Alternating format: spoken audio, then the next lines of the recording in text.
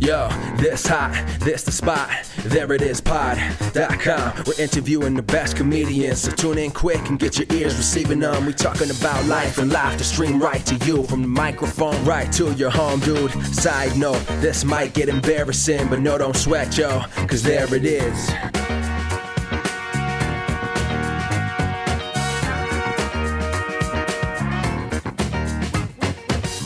Welcome to the There It Is podcast, a comedy podcast to help you find your inspiration. I'm your host, Jason Farr. Let's do this. Thanks so much for joining us here on today's episode. We have a really great guest for you today. It's Simone Norman, and she is an actor, a writer, and comedian, and has done a ton of different things. And that's actually part of what makes this such a good episode, because she has a lot of really good insight about working in those different areas and how not to get bogged down doing it all. It's a really fun chat. She's very sweet. Why don't we just get right to it? Here's my chat with Simone Norman. Let's talk first about how the comedy bug bit you. When did you start performing? When did you get into comedy? When did I start performing? When I was born. When I performed, my personality a lot for adults. I know that life. I know when you're like, you don't sit at the kids' table, you sit with the adults and you can talk with them and you think that makes you like a genius. That was the vibe, and didn't have a lot of friends.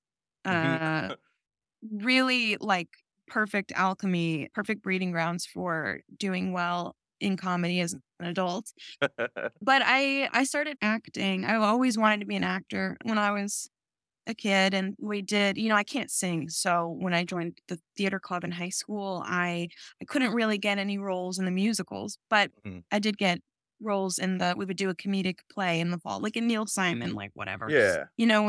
When high schoolers are put in like suits and are smoking fake cigars and drinking fake scotch, and it's like iced tea, and it's a murder mystery, and everyone's talking like this. So I did a lot of those. And then when I got to college, I joined the Columbia sketch group and the all-female improv group on campus. And I was eventually the president of those, which is on my LinkedIn, president of improv group.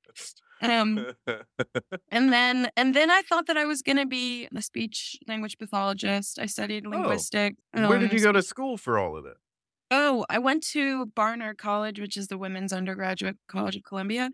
So I was in Manhattan, and I grew up in New York, and so I've always lived here. But so I thought I was going to be a speech pathologist, and then I was like, well, this is deeply boring. I mean, it's fun to study.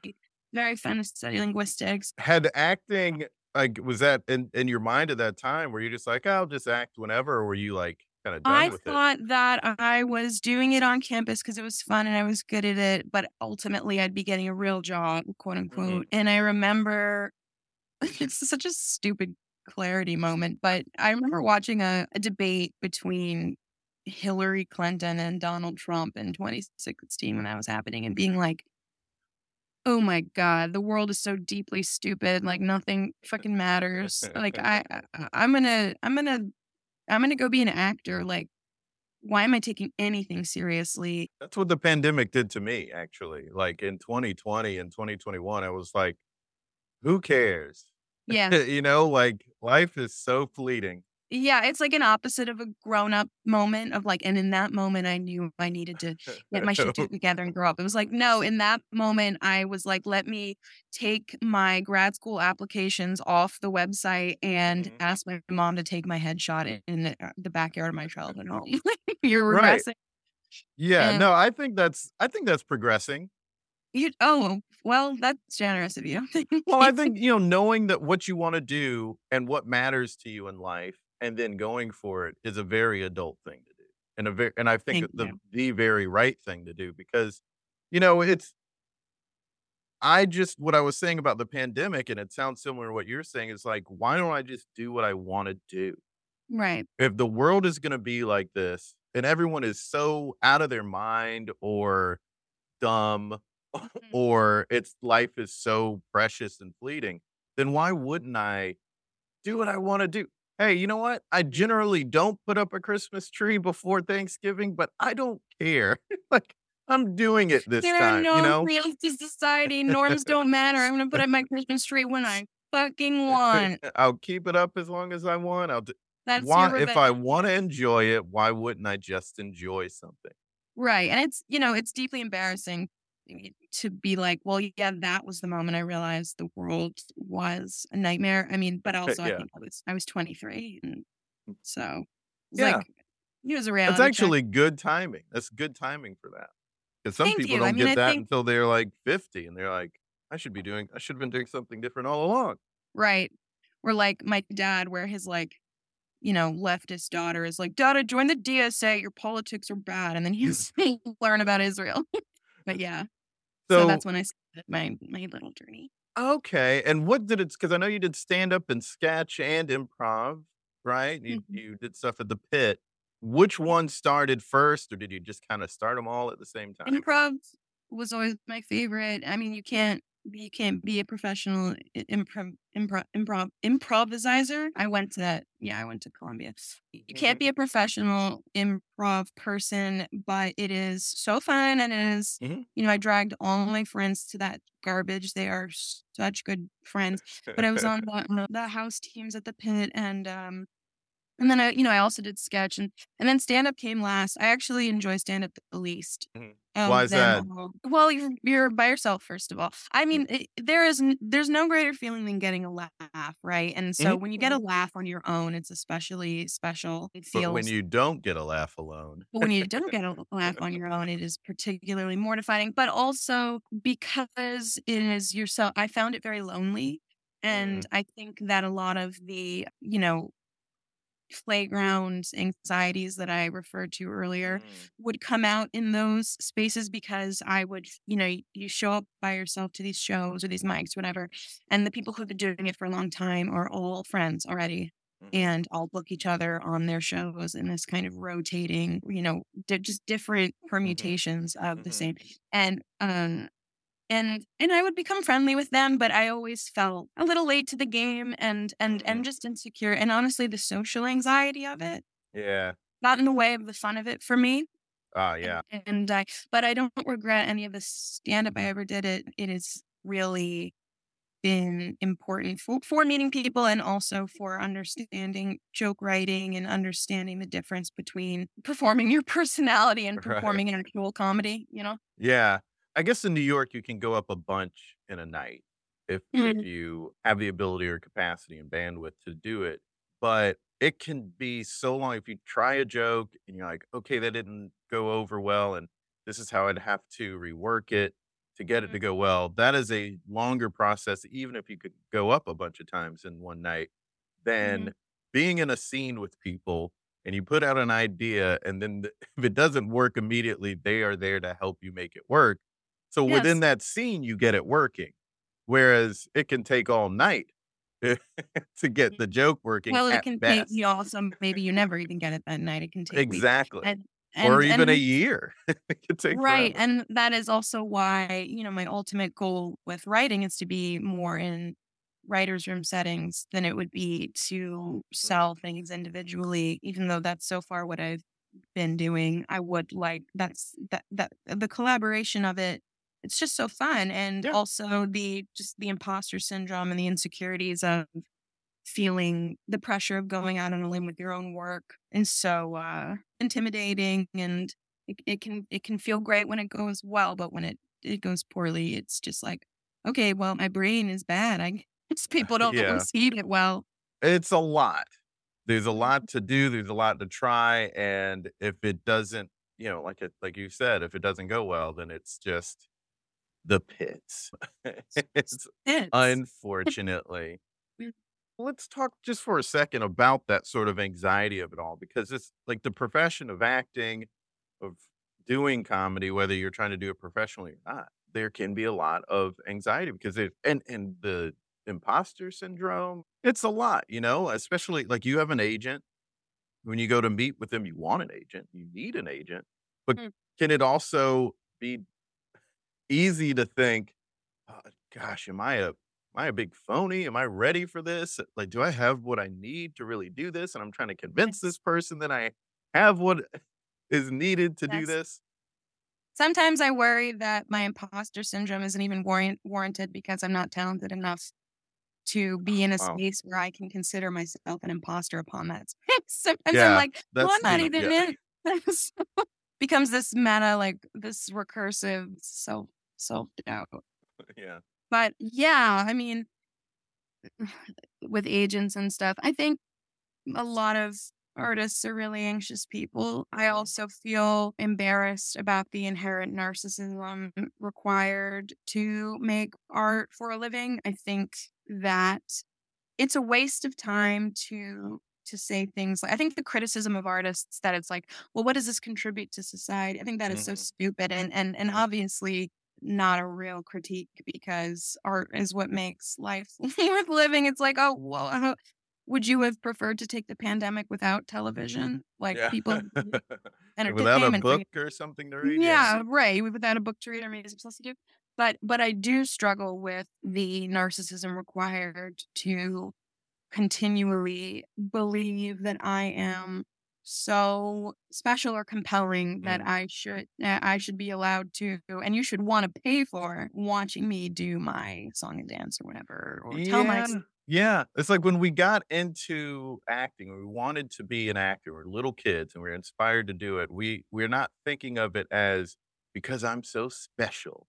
We're well think I'm a little bit thinking well, I I just think for was me, I think you see something and you get enamored with it and you yes get yes inspired by it. yeah. And that's what really that is a big part of what propels you to want to go into it.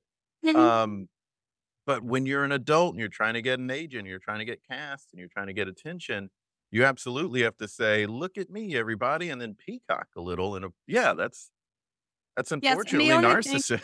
Yeah. yes, and the only thing that's different between promoting yourself or existing in these spaces with versus without an agent is when you don't have an agent, you constantly have to say, I'm the shit.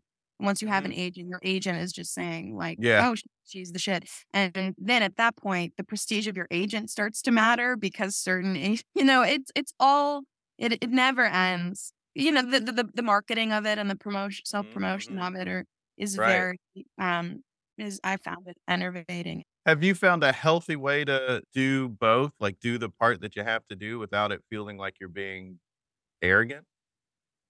Yes, I think that well, I mean, in comedy, self-deprecation works, but you can only do that for so long. Right. It becomes uninteresting. The way that I cope with it, with these kinds of drawbacks and anxieties in the business is that is why it is important to me to have a lot of balls in the air and different disciplines in art or whatever, like to be a multi-hyphenate because you can toggle between them and reap the benefits of the other spaces when the drawbacks of one start to bring you down, like when Mhm. the you know s- uh, loneliness element of stand up would get me down and then I would do less stand up and do more or when the kind of for to create your own material and your own written work felt daunting or you had writer's block, that's when it's a relief to be handed a script of somebody else's words and just Mhm. get to sink yourself into it and not have to also have the double anxiety of like, are these words even good? Because it's somebody else already did that for you. Or when the pressure of looking a certain way in front of the camera for your auditions, because I don't just audition for television and film and stuff, like it's also like commercials, which Mhm. it's just about what you look like. When the pressure of your visibility and your appearance becomes very stressful, that's when writing is a refuge because what you look like doesn't matter. So Right, right. toggling between those, like that kind of oscillation keeps me feeling sane and keeps me able to enjoy kind of the best parts of all. Yeah. And you mentioned writing there. You've done a lot of writing. You write satire a good bit. You've done it for New York Times, Teen Vogue, Elle, Reductress. Did you also do something for Oprah Daily? What? No. Okay, Am there I was gonna Skipper something. Daily? OprahDaily.com has you listed on their site as an author, and I was like, "Well, what?" Oh my god, I'm suing her. I I'll send you the I think link. I'll win. My net worth is like $45. I'll That's so funny. No, I've never written anything for Oprah Daily. When I was doing research, I found this. It says you're an actor, a comedian, writer. Eh, It mentions your solo show. you know what this is, I think, is that like when I entered the world of Hearst or, whatever, because I Mhm. started writing I think that the kind of mega corporation that consumed my bio and my writer's profile or whatever was circulated Oh. to and it might not have been Hearst, it might have been the Meredith Company, whatever, I don't know. Mhm. So But it got out there for SEO purposes then maybe? yeah. Yeah, Okay, this is I an got SEO fluke. My God. My Oprah debut was a fluke. you. Humiliating. Okay, but you have done all this other writing that we mentioned. When did writing satire become a part of come into the fold for you? Well, I've always wanted to write comedy. I was gaining traction on Twitter, I guess, and Elle reached out to me and asked if I wanted to do a humor piece. And then once you have one byline, other publications will potentially reach out and Oh, be cool. interested as well. If they see your piece and they like it, they might say, "We want you to do that for us." So it kind of snowballed from there. But for every byline I have, which isn't like that many, for every satire piece I have published, there's just a bazillion, things that are scrapped and rejected. Uh-huh. And now I have a pilot and I have a book of short stories that I'm trying to shop around. And Mhm, mhm. and I little piece of satire news, which is fun. I got accepted into the St. Nels humor writing residency for women Oh, at cool. the end of March. So I'm trying to figure out right now what projects I'll be bringing to that, what I'll be working on while I'm there. So I've got some fires. Fire. Things are cooking. I'm in the Awesome, yeah. kitchen. How much have you written for the Reductress? I have a couple things. I put the thing. You contribute. I contributed a lot of headlines, which is Uh-huh. it's one version of Reductress, and then you can also write a Right full pieces, length right. piece or whatever. Yeah, So, I bring it up because back in 2019, a headline you wrote uses a picture with me in that's you. it. Oh, God. Yeah. Are you in love with him, or is he just in any position of authority over you? That was Yeah. he. No, you're Yes. right. Oh Now, no. so, a lot of friends who follow Reductress, they will reach out whenever they see me or my girlfriend of the show, Justina, Sure, is sure. If you've also done in the a lot of stock the and pictures.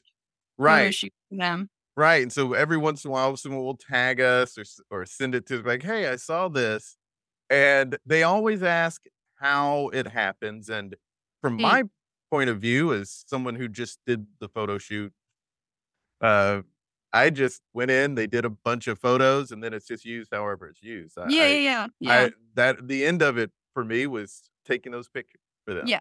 which is a fun photo shoot. But when it comes to matching a headline with the photo, do you go through and find No, photos? no, I don't Okay, get to choose. No, okay. you were a surprise gift to me. I remember being like, yeah, that guy could be like my TA. Sure. That's funny. Okay. Yeah, I didn't even know how that part works. I didn't know if it was them They or the choose person it. who writes it. So they choose it. So that's a question that I could never answer. Now I Mm, know. glad to clear that up. That's so funny. Yeah, I wonder if people ever look at it and go like, "I don't see it." Like if Yeah, someone writes something and then they choose a picture and like, "Huh, I don't know if this guy can really pull this off." I don't The know if but this guy would really be in a position of authority over me.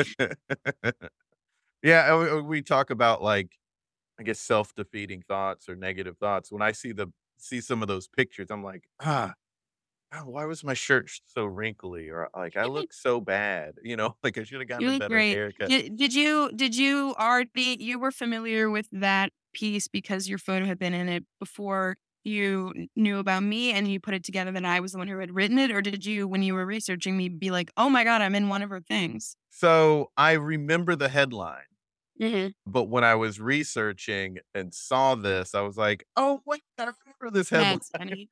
It's so That's cool so that she funny. did one that I did. It's a Uh, the small world. New is. York comedy is a small world. I'm so glad that we got to talk about it. So, when you're writing satire, how do you go about it? Like, what? Because that is a tricky thing for a lot of people. It's a tough, I think, a tough form of comedy. So, what do you think about when you try to write satire? Well, I pull from my life. That headline is absolutely a reflection of my pattern of like getting big crushes on teachers and bosses and therapists and whatever all throughout my life. So it is just something that is ripped from the headlines, so to speak, of my daily experience. The piece I did on New York Times about the chapter notes of the influencers meeting, that was a time in my life when I was going to a lot of labor organizing meetings with the TSA. So I was pulling from the kind of hyper, like the hierarchical kind of like obsessed with bureaucracy, even while you're trying to like avoid reproducing bureaucracy of capitalism, whatever. The hypocrisy of that. There are contradictions in every space, even the leftist ones. And Mhm. to kind of, I had been noticing how these different politics reproduce themselves in niche communities, even the ones that are purportedly woke or whatever. And so I thought, like, what would be the biggest contradiction of all would be submitting influencers to a labor setting in a union where Mhm. they're even bargaining rights. That's where that just kind of popped in my head. I don't think enough people talk about how comedy is really making those connections. Mhm. It's not like some people, they'll see someone who's just naturally funny and then they try to emulate being naturally funny. And it's like you can't emulate, you have to be naturally Yeah. funny. Yeah, But or be it's your own version of funny, whatever that means to right. you. Exactly. But it really is when you get down to the math of comedy, it really is saying, hey, this thing is like this thing in a very peculiar or buffoonery sort of way. So let's Right. play up that buffoonery. That's essentially Right. what you're trying to do. That's a really like clear cut way to go about it. Yeah, you're just being contradictions and subverting expectations. It's Yeah. more formulaic than people would think. And Hmm. Hmm. certainly late night writers are using that algorithm to just pump out jokes every single day at a really impressive clip Yeah. because it is that, let's say, simple at the end of the day. But Right. it's definitely a skill. I mean, they're very Right. talented Right. at what they do, but it's Oh, yeah, to write so yeah. much so quickly that's on the level that's on a good enough level to be on television is impressive. They are using a method. You can read and find out what the method is, but you're not gonna necessarily do it unless you train that muscle, unless you Mhm. it's because it is entirely a skill. Well, and Um, that's why people end up having the same jokes sometimes, yeah, where you'll be like, "Did this person plagiarize the joke?" And definitely people have, but also just the yeah, inherently the structure of jokes, some things lend themselves to a natural absolutely. Yeah. punchline. Yeah, I mean, it's everyone just making connections, like we said, Yeah. and if it's something that's in the news, then it's something a lot of people who are writing for these shows are going to look at and then try to make connections on, and some just really lead naturally to certain Conclusion, yeah. when a bunch of talk was going on about music theft, like people Mm, copying another artist, right. I read this piece that was saying, "Well, this person sued this person for a song that just came out, but we went back and they're just a bunch of songs in that time signature, in that key, that Right. have the same melody."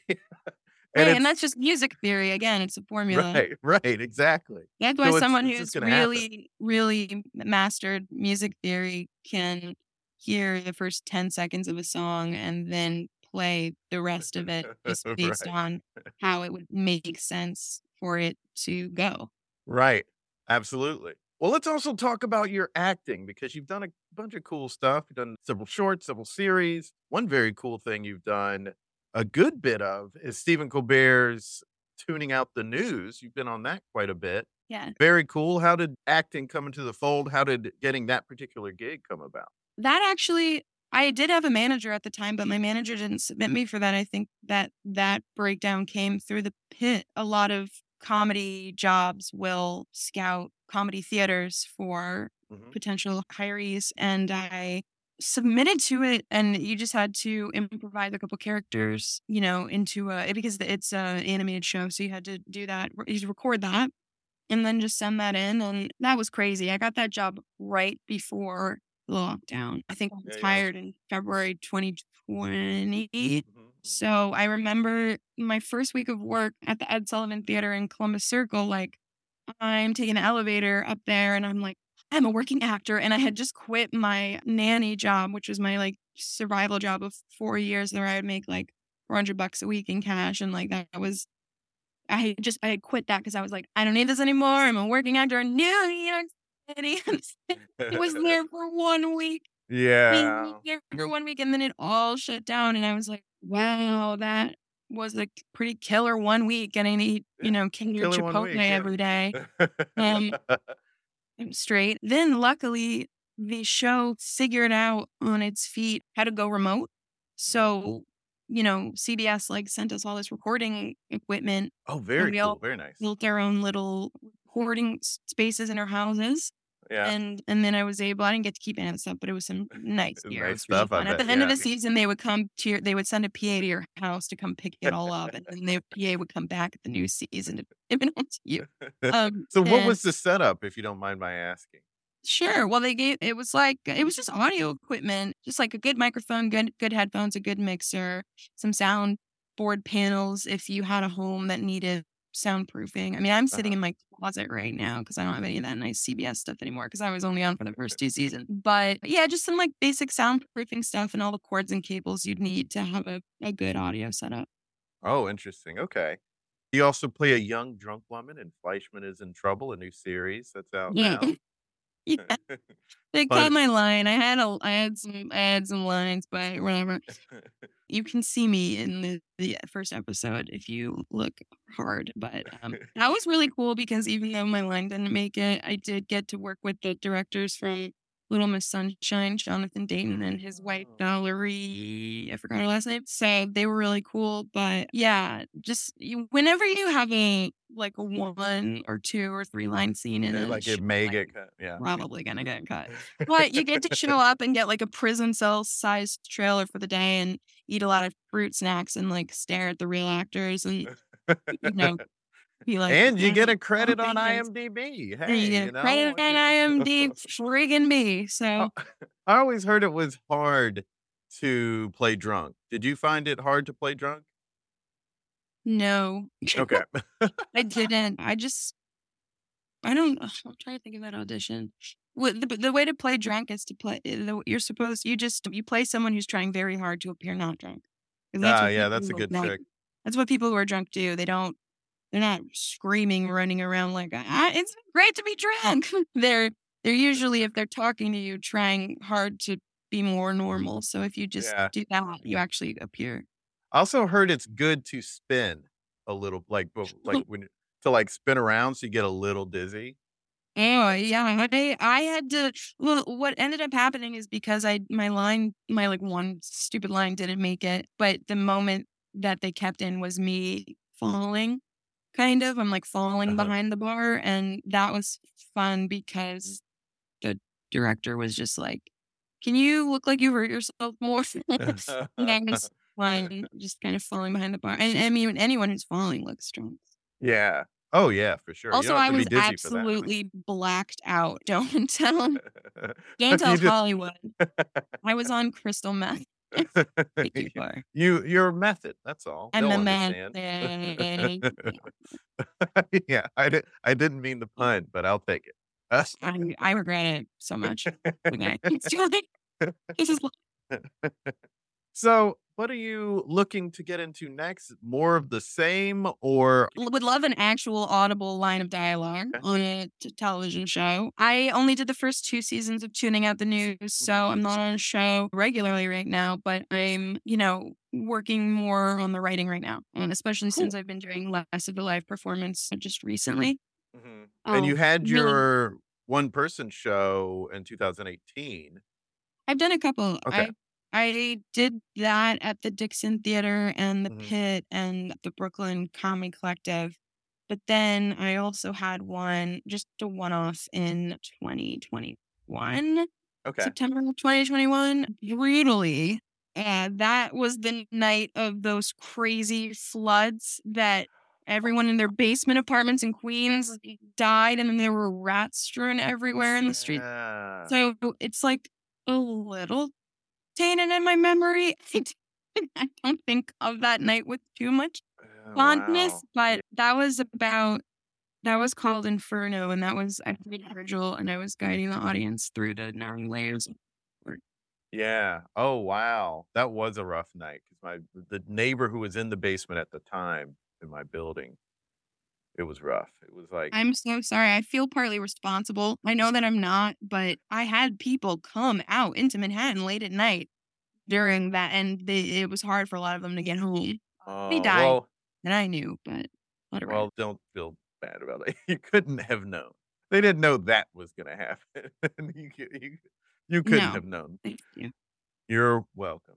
So you're wanting to write more and you're going to pitch? You're pitching Yeah. things? Yeah. Yeah. And, it's like I said, for every job you see here for someone, there's 100,000 jobs that you can get. So I think this is a Yeah. really good period of knocking jobs, but I'm auditioning, Yeah, that is so much of the work is putting yourself out there and just hoping somebody goes with you.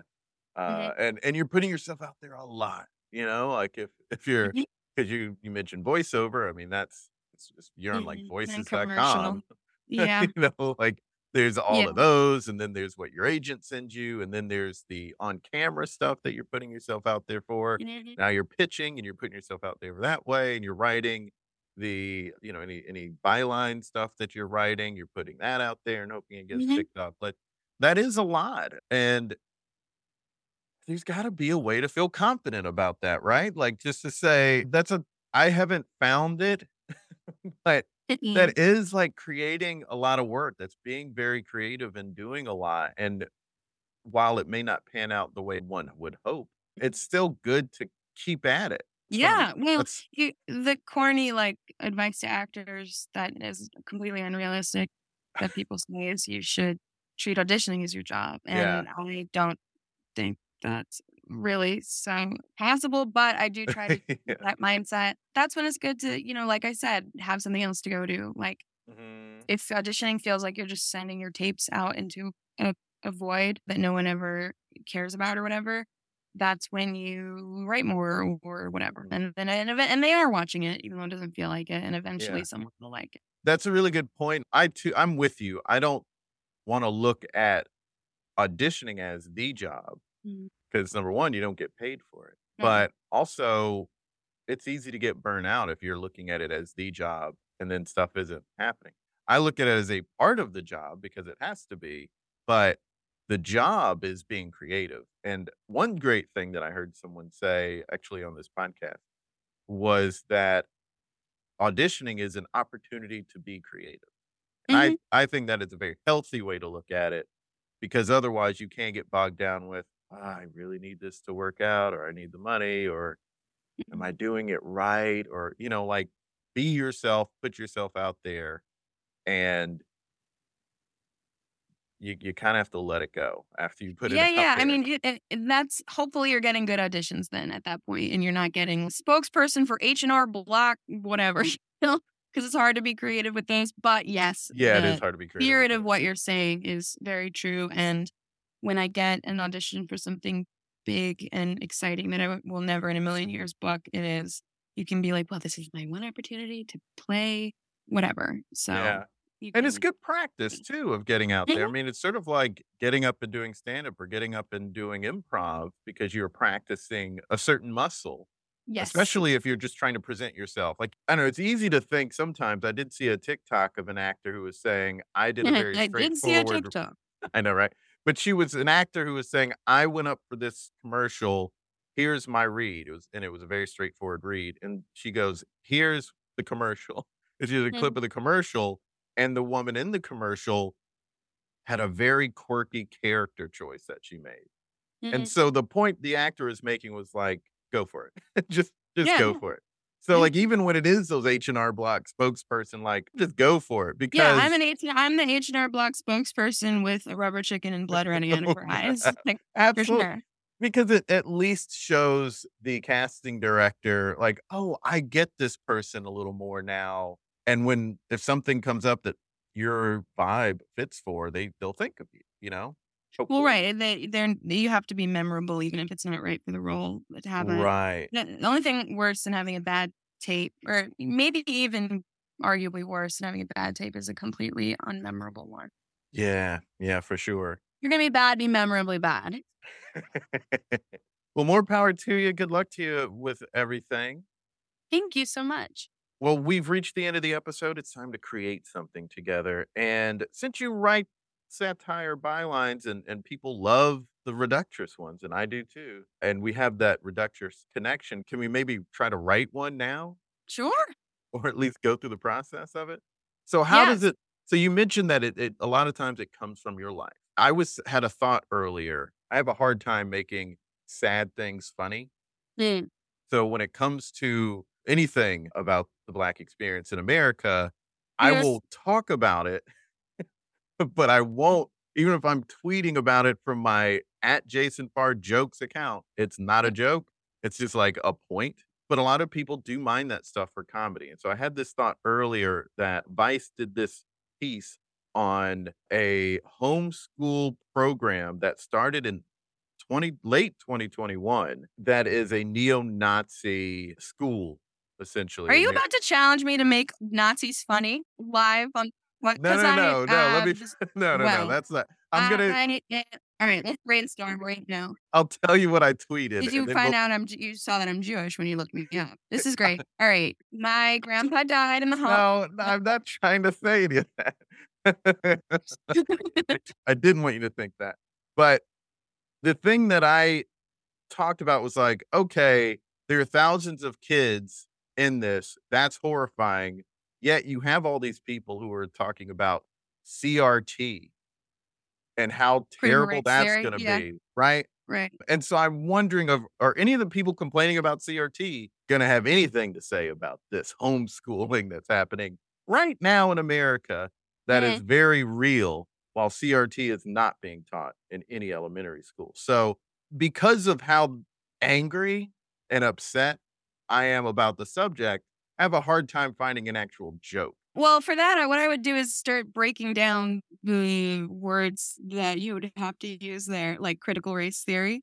Mhm. Like, you could say something like, "Oh, this isn't gonna be any good," but like Nazis, if like the Nazis would defend, like they would say that Nazism or neo-Nazism should not be a part of critical race theory because like not being a Nazi is not a race, like it's like a way of life, or like being a Nazi is like that's not my race, that's my blank, whatever, Mhm. something funny there. That's it's not my race. Or you could even say something like you could start to point the contradiction of in the direction of like the Nazis saying like, why do you have a problem with me calling myself a Nazi? It's just how I identify.